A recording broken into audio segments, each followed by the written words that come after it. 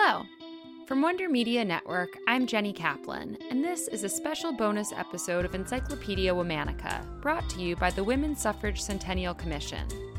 Since 2019, the Commission has amplified the untold stories of women's fight for the vote, with a variety of celebratory events, panel discussions, educational initiatives, and public art projects.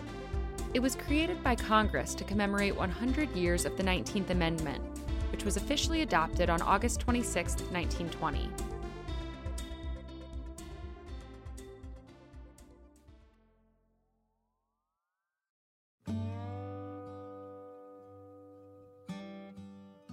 In 1915, an organizer from the National Woman's Party arrived in Santa Fe.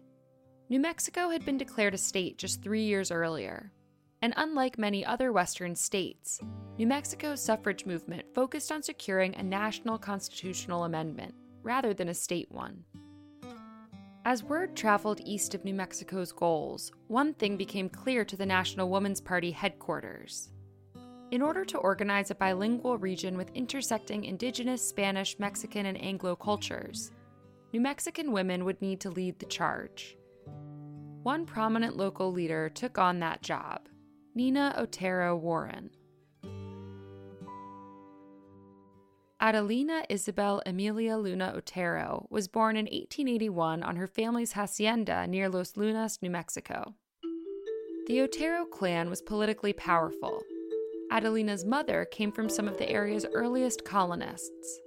Her father traced his lineage back to Spanish settlers in the 1700s. Railroads arrived in the region the same year Adelina was born. With them came white settlers who actively displaced existing Indigenous, Spanish, and Mexican communities. When Adelina was nearly 2 years old, her father was shot and killed by a white squatter who had moved onto the family's land. Her mother remarried a few years later, and Adelina grew up in what became a household of 12 children. Adelina was sent east for her education, attending Maryville College of the Sacred Heart in St. Louis, Missouri. At 13, she returned home to New Mexico and worked the family's ranch and helped educate her younger siblings. As an adult, Adelina adopted the nickname Nina. When she was 26, she married Otero-Warren. At 35 years old, Rawson was the commanding officer of a cavalry station nearby.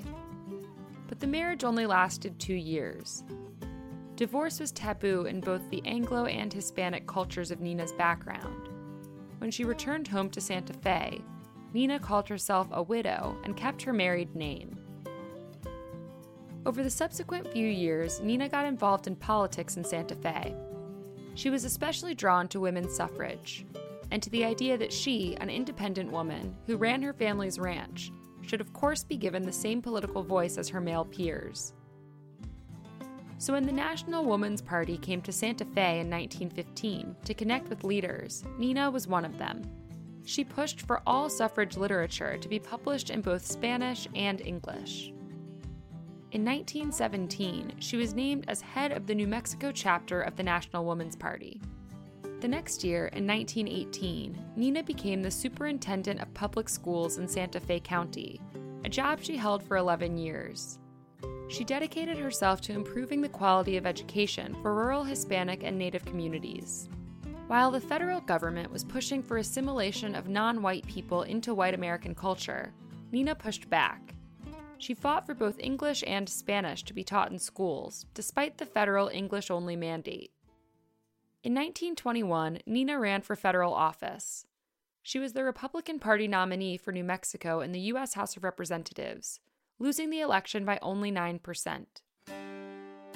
Nina died in 1965 in the Santa Fe home she grew up in.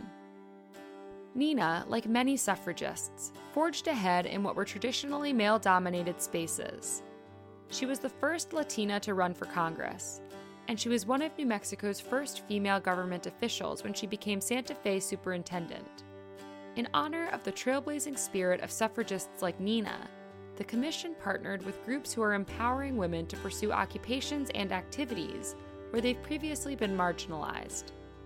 The Highlight Pro Skydiving Team, an all-women team of professional skydivers, is encouraging more women around the world to enter the sport.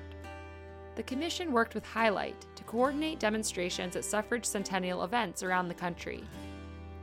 Highlight performed aerial displays in Seneca Falls, New York, Nashville, Tennessee, Valley Forge, Pennsylvania, and New York City throughout the summer of 2020, in celebration of 100 years of the 19th Amendment.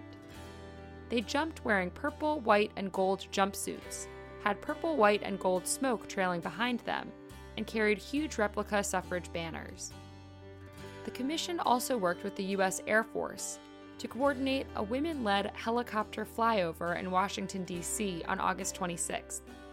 At the start of that evening's baseball game between the Washington Nationals and the Philadelphia Phillies, the 1st Helicopter Squadron flew a 2-helicopter formation over Nationals Park in honor of the centennial. After the flyover, the women pilots posed for a photo outside one of the aircrafts, holding one of the Votes for Women banners borrowed from the Highlight Pro skydiving team, honoring how both groups of women are breaking boundaries. Women have soared to new heights, not just in the sky. For example, the all-women singer-songwriter collective, Song Suffragettes, is empowering women on the stage. Their mission is to lift up the powerful but underrepresented voices of women in country music. The commission partnered with the Nashville-based group to host live-streamed weekly performances from the Listening Room Cafe every Monday in August in celebration of the centennial.